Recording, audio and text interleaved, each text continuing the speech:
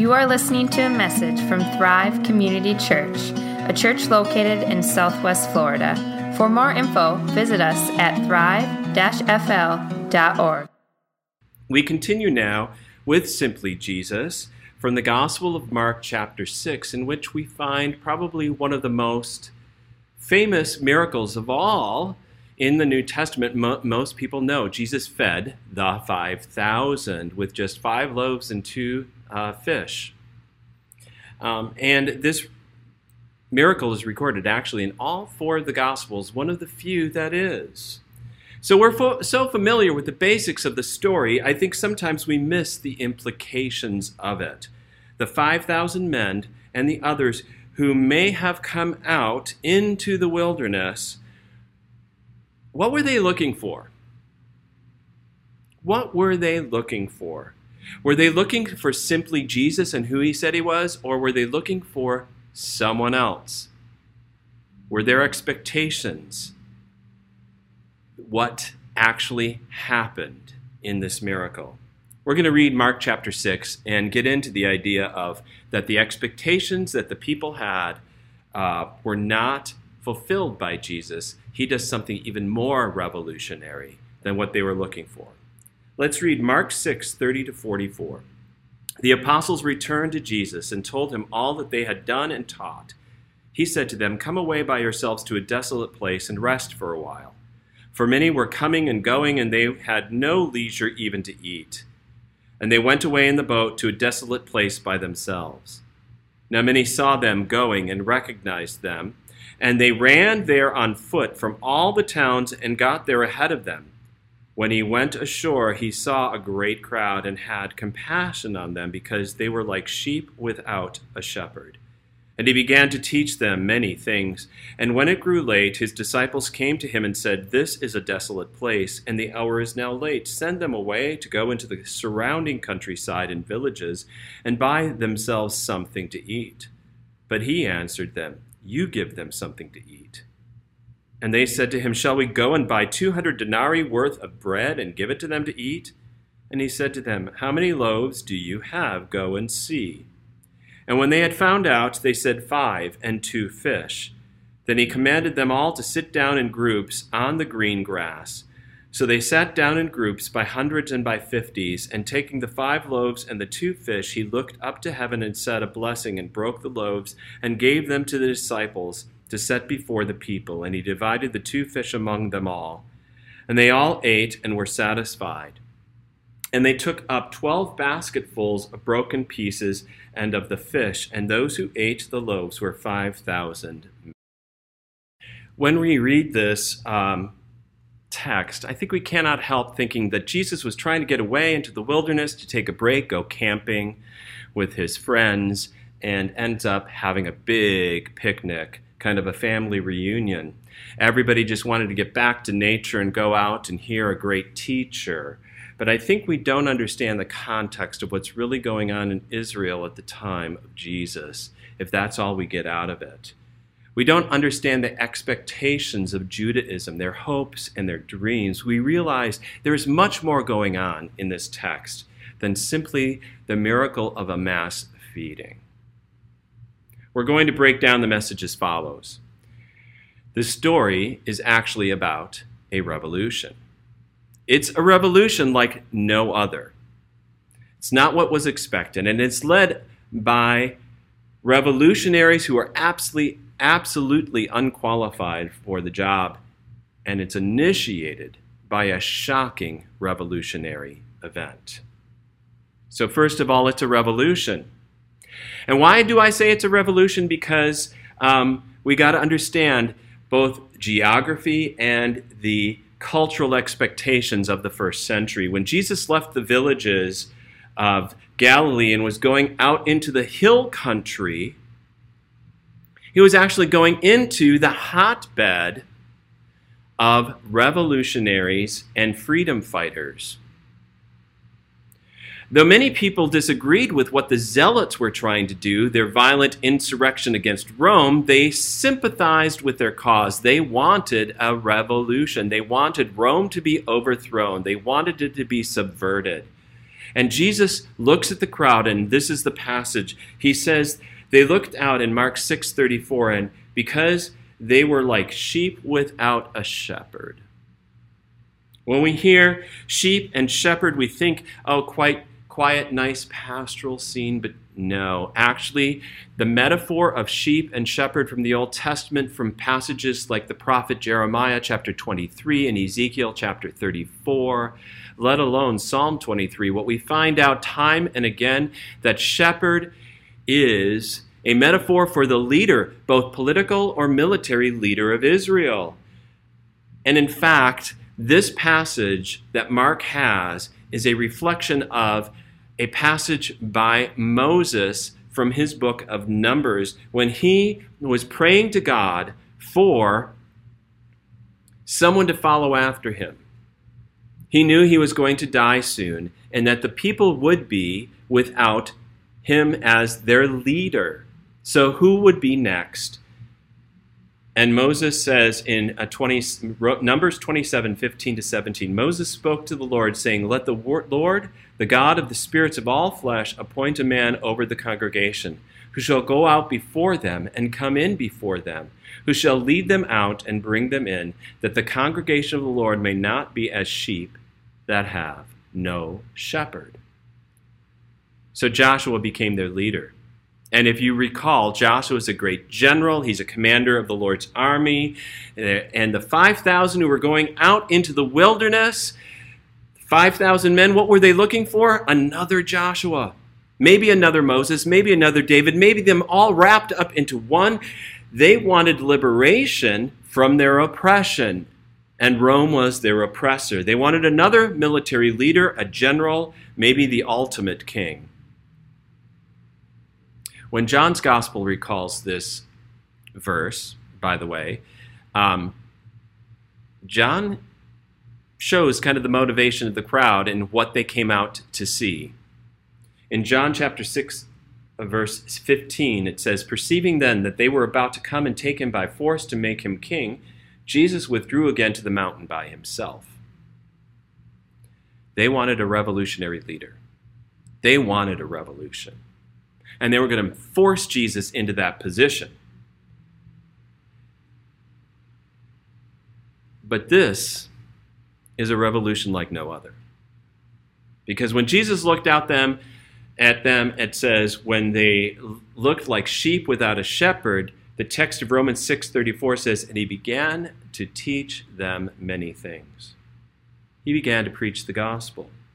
You know, revolutionaries, generals, even would-be leaders, when they gather a crowd together, or when a crowd comes around them voluntarily like this, and they're looking to the leader, the revolution, what do?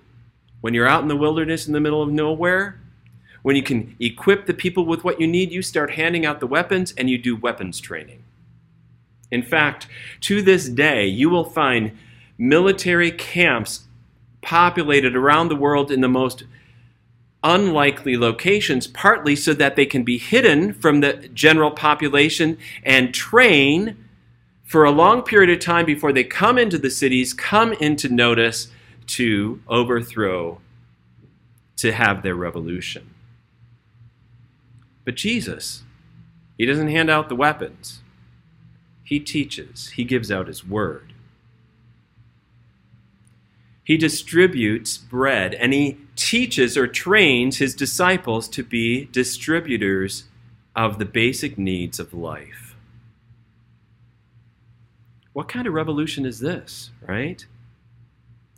One commentator on the Gospel of Mark at this point in time says, it's clear from the account that Jesus will not march to the populist and militarist drumbeat. Here in Mark 6, he disavows the zealot model of liberation. In one act here, Jesus actually repudiates all the power plays and all the revolutions that have ever happened throughout history through the use of force. Jesus, though, doesn't disavow revolution. No, the heart of the kingdom of God is a liberation. It is a revolution that comes, though, not through force, not through might, not through power, but through teaching, through the word, and through serving. You know, when we think of handing out bread today, the first things that we think about often are, oh, I've got to watch my carbs. I need to avoid gluten. In ancient times, though, bread, without very few other options for food for peasant people, bread equaled life. Jesus is giving out life through the handing out of this meal in service to the world. He is a shepherd. He is a leader like no other. He grows his kingdom not through military might or by force or by dictate, but through giving and serving and teaching. The contrast is stark. In the Gospel of John, where Jesus talks about himself being the good shepherd, he compares himself to the leaders who have come before and all the leaders of the world in his day and age. In John chapter 10, he says this, "So again, Jesus said to them, 'Truly I say to you, I am the door to the sheep. All who come before me are thieves and robbers, but the sheep did not listen to them. I am the door. If anyone enters by me, he will be saved and will go out in and come out and find pasture. The thief comes only to steal and kill and destroy. I have come that they may have life and have it abundantly.'" All other leaders before him, all other revolutionaries, they basically were merchants of death. They were the ones that would overthrow through oppression, just to establish another regime by oppression. They came to kill and steal and destroy. They're part of the same death system that had started with Adam and Eve in the garden, but Jesus says, "I am different. I have come to give life." In the wilderness, you see that. Jesus gives out the bread, he gives out his word, and the two go together quite well, by the way. You see, there was a metaphor throughout the entire Old Testament, especially in the wilderness. In the time of Moses, in Deuteronomy, Moses says that you came out into the wilderness to know that man does not live by bread alone, but by every word that proceeds from the mouth of God. That God was training his people in the wilderness to depend and rely on him. And Jesus, when he is tempted in the wilderness, in Matthew chapter 4, says, "It is written, man shall not live by bread alone, but by every word that proceeds from the mouth of God." It is the word of God that gives life. It is God himself in teaching, it's proclaiming the gospel that gives true life, that there is a hunger inside every human being that cannot be satisfied simply with bread, simply with a morsel every day or two, but only through God's word being implanted into our lives. We live in a society, by the way, that doesn't think words are that much. And human words often aren't, but God's word is different. And we live in a society as well that looks towards the spectacular. What's interesting here is the miracle that Jesus does. I mean, it is a miracle, a feeding of the 5,000 or more. But what does the miracle actually teach? What is it really about?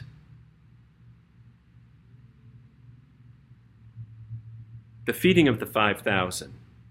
I guess you have to ask that question. In a society like we have, where we think, okay, the miracle's there to just prove that Jesus is divine, he could have done it a lot better in a lot better way than this.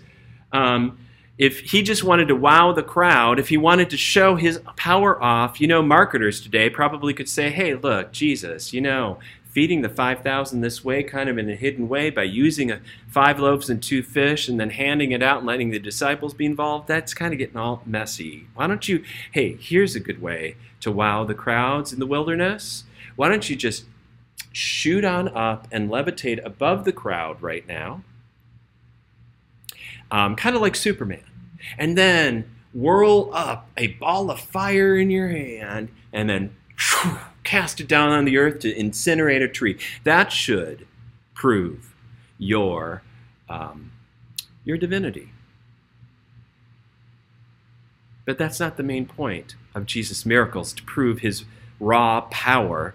It is to show his redemptive purpose. Not his raw power, his redemptive purpose. Jürgen Moltmann, a theologian, writes this well. He says, when Jesus expels demons and heals the sick, he is driving out of creation the powers of destruction and is healing and restoring created beings who are hurt and sick. The lordship of God, to which the healings witness, restores creation to health. Jesus' healings are not supernatural miracles in a natural world. They are the only true natural thing in a world that is unnatural, demonized, and wounded. Finally, with the resurrection of Christ, the new creation begins, pars pro toto. That's Latin. That means the part for the whole, or as Jesus was raised, so too we and all creation will be resurrected with the crucified one. Jesus' healings are the only natural thing in a world that is unnatural, demonized, and wounded. So what God is doing here in this world today, what God is doing in our lives, he's not happy with the way the world is. Hunger, inequality, disease, violence, death. Jesus is no more happy with that than we are. We see in his life then that he is restoring what God intended from the beginning, but also the way and direction that God is going to bring this whole world. That through his healing and through his miracles, he is bringing the future into the present to show us God's kingdom in its fullness and what this means. That God is going to, and when we align ourselves to God's future that we have in Jesus Christ by healing and fighting disease and poverty and making peace and bringing about justice in this world, we are displaying for all the world the kingdom of God. And yes, many people in this world do that kind of work. Many of them are trying to fight disease and hunger and violence. But often, people will do it from different understandings of this world. A materialist viewpoint would be that this world, these things are natural and we just got to overcome nature. But then we're fighting against, quote, the nature that we think is the natural way the world is. Christians, we look at this world and we see disease and death and inequities and injustice and violence and all of these things in this world. They're not the natural order God had intended, and they are not inevitable. In fact, we know the future. We know how God is changing the future for us, how he has done it and initiated it in Jesus Christ, and that Jesus Christ himself is that future. He is the one who blesses and breaks and has a revolutionary cause that we are a part of. We can then do it with hope.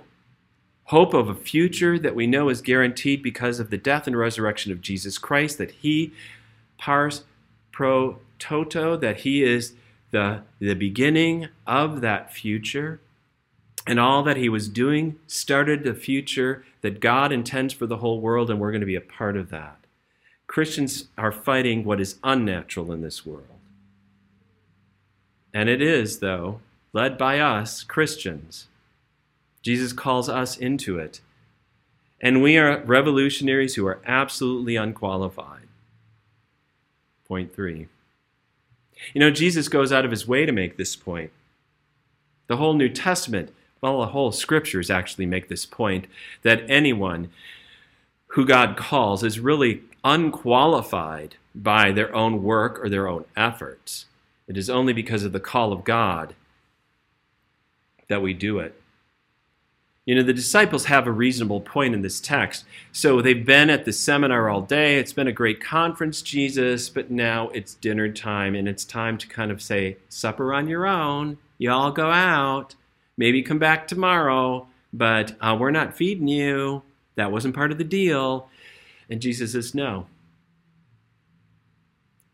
He answers them, you give them something to eat. And they said to him, shall we go and buy 200 denarii worth of bread and give it to them to eat? You can almost hear the sarcasm in their voice. You can hear their retort back to Jesus. Are you kidding me, Jesus? You want us to go out and buy about $30,000 worth of bread with no Costco for miles, and as if we have that money anyways. Jesus knows he has called his disciples to an impossible task, that they are absolutely unqualified for it. And he is teaching them until you see the fact that you really can't do it, that I am calling you to do what is impossible in this world, that you are unqualified to do it in any form.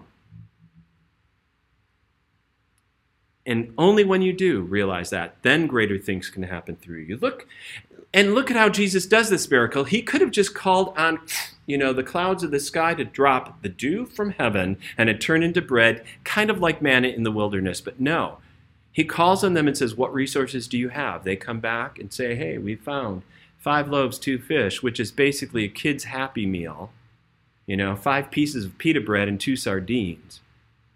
And yet, as he takes what is there, he blesses it and breaks it, and it is distributed. That the miracle happens as they are giving it out and serving. It's what Jesus is saying is what I call you to do in this world. If you wait until you have all the resources, you'll never do it. The work of healing, the work of giving, the serving and caring for this world, of restoring and renewing this earth, the work of working for justice, it's always impossible by human conceptions. But if you go out knowing that it's impossible, if you go out knowing that you are unqualified, if you're going knowing that you do not have the resources, and you still go out knowing to do it because I have called you to do it, I have told you, you go and feed them, then I will do greater things through you. Paul, though he was not feeding the 5,000, he was not there. He knew anything that he did, he was unqualified to do it. He was chief of sinners. He was absolutely inept. In fact, that is one of the major themes of his work.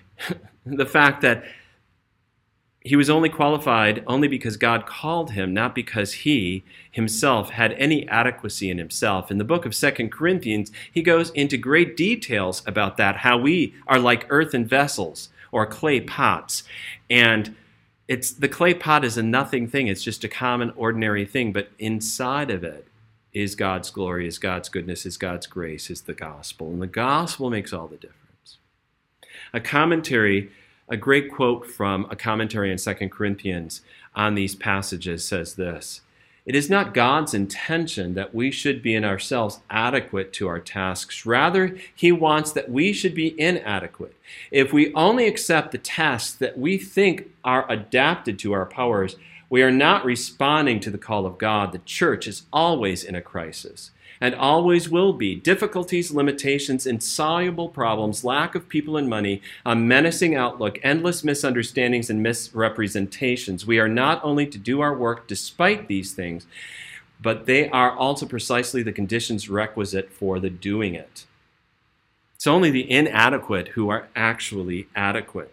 Only when you know it's going to take a miracle are you ready to actually be a part of what God's going to do, and only then when Jesus gets involved. And finally, the revolutionary starts with a shocking revolutionary act.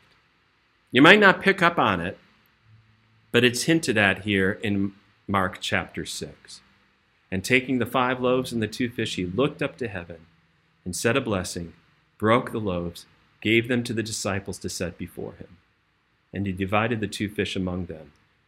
He blessed, he broke." Those 2 verbs are found elsewhere. In Mark chapter 14, the night before Jesus is crucified, the night when he was betrayed, it says this: "And they were eating, he took bread, and after blessing, he broke it and gave it to them and said, 'Take, this is my body.'" Jesus doesn't tell us what to do. He doesn't give us a method. Jesus accomplishes it. He gives himself for the life of the world. In John's feeding of the 5,000, we have Jesus teaching the crowd afterwards. They come to try to take him by force. He withdraws, and they come after him, and he tells them something very revolutionary that shocks them all. They're not sure what to do with it. He says, "I am the living bread that comes down from heaven. If anyone eats of this bread, he will live forever, and the bread that I will give for the life of the world is my flesh." Jesus gives himself with his word. He is the bread of life. In other words, Jesus blesses and breaks. In order to live, Jesus needs to die. He gives himself for the life of the world. His life is lost. You know, all revolutions, almost all of them, start with an act of violence. And so does the kingdom of God. But Jesus is not the one who causes, nor his disciples are called to violence, but rather the act of violence happens to Jesus.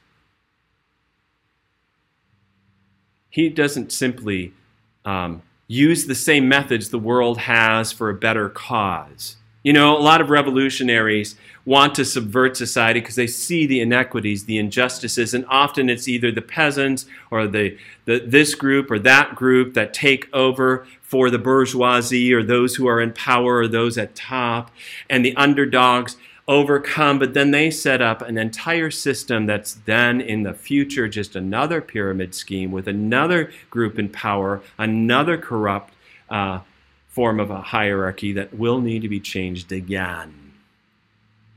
But not Jesus.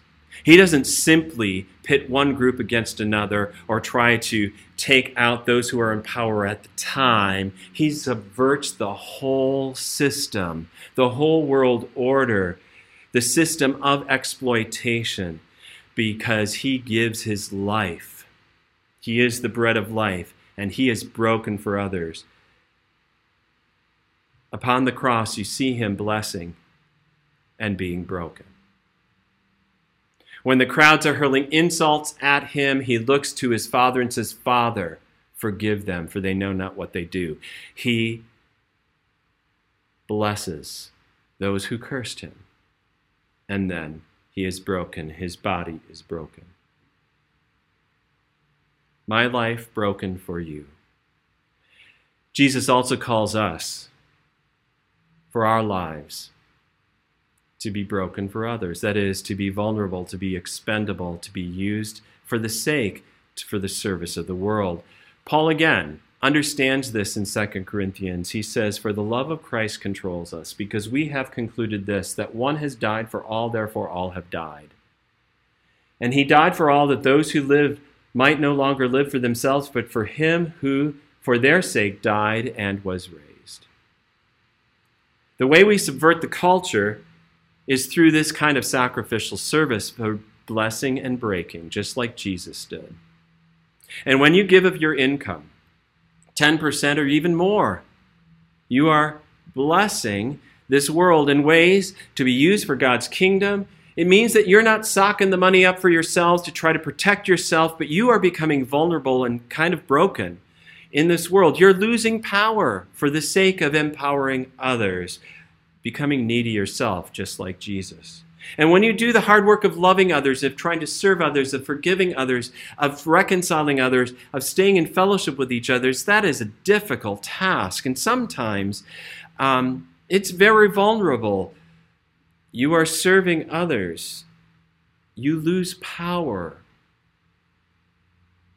But you're part of Jesus' revolution in doing it. Elizabeth Elliot, the wife of a missionary who was killed by the indigenous group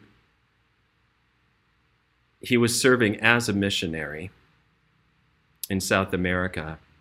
She not only forgave this group, I think it's the Point of the Spear is a movie and a book that talk about his life as well as the life of the other missionaries who were killed in South America. She writes this that I think really sums a lot of what we've been saying today. She says, "It is God and nothing less than God that we depend on. For the work is God's, and the call is God's, and everything is summoned by him and to his purposes, the whole scene, the whole mess, the whole package, our bravery, our cowardice, our love, our selfishness, our strength, and our weakness. He uses as the instruments of his peace a conglomeration of sinners who sometimes look like heroes and sometimes like villains. For we always merely are old clay pots." Yeah, it's a revolution. A revolution like no other. Led by absolutely unqualified revolutionaries, clay pots. And initiated by a shocking revolutionary act. The death and resurrection of Jesus, where he gives his life for the sake of the world, where he shows us he is the bread of life. And we become peacemakers, givers of life, distributors of bread, witnesses to God's word. That's the ultimate revolution. Let's pray. Lord God, thank you for this day, for this time together. We pray for your healing for those who are facing difficult times. We especially lift up Bob and Joan Beverly today, with Bob back in the hospital with a fever as he is facing difficulty, Lord, with his whole health. Lord, you know what's all going on and how he's been in and out of the hospital already this week and now this. We pray for strength for Joan, for guidance for Bob, for healing, for protection, for your will to be done in his life, for you to be glorified. We lift up to you Jeff Blankenship as he continues his recovery. For those who are traveling, Lord God, we pray, Lord, that you would teach us how to be revolutionary in this world. Revolutionary peacemakers, revolutionary in the sense that we are about liberation, about freedom, and about giving, and about serving, but in such a way that this revolution is unlike any other, Lord Jesus. We ourselves repudiate the violence and the force this world uses to one-up each other. We pray, Lord God, that your kingdom come and your will is done as it was through your Son, Jesus Christ, will be accomplished now through your church throughout this world this day. We praise you, we bless you, we thank you, Lord, and we pray together now the prayer you taught us. Our Father who art in heaven, hallowed be thy name. Thy kingdom come, thy will be done on earth as it is in heaven. Give us this day our daily bread, and forgive us our trespasses as we forgive those who trespass against us. And lead us not into temptation, but deliver us from evil. For thine is the kingdom and the power and the glory forever and ever. Amen.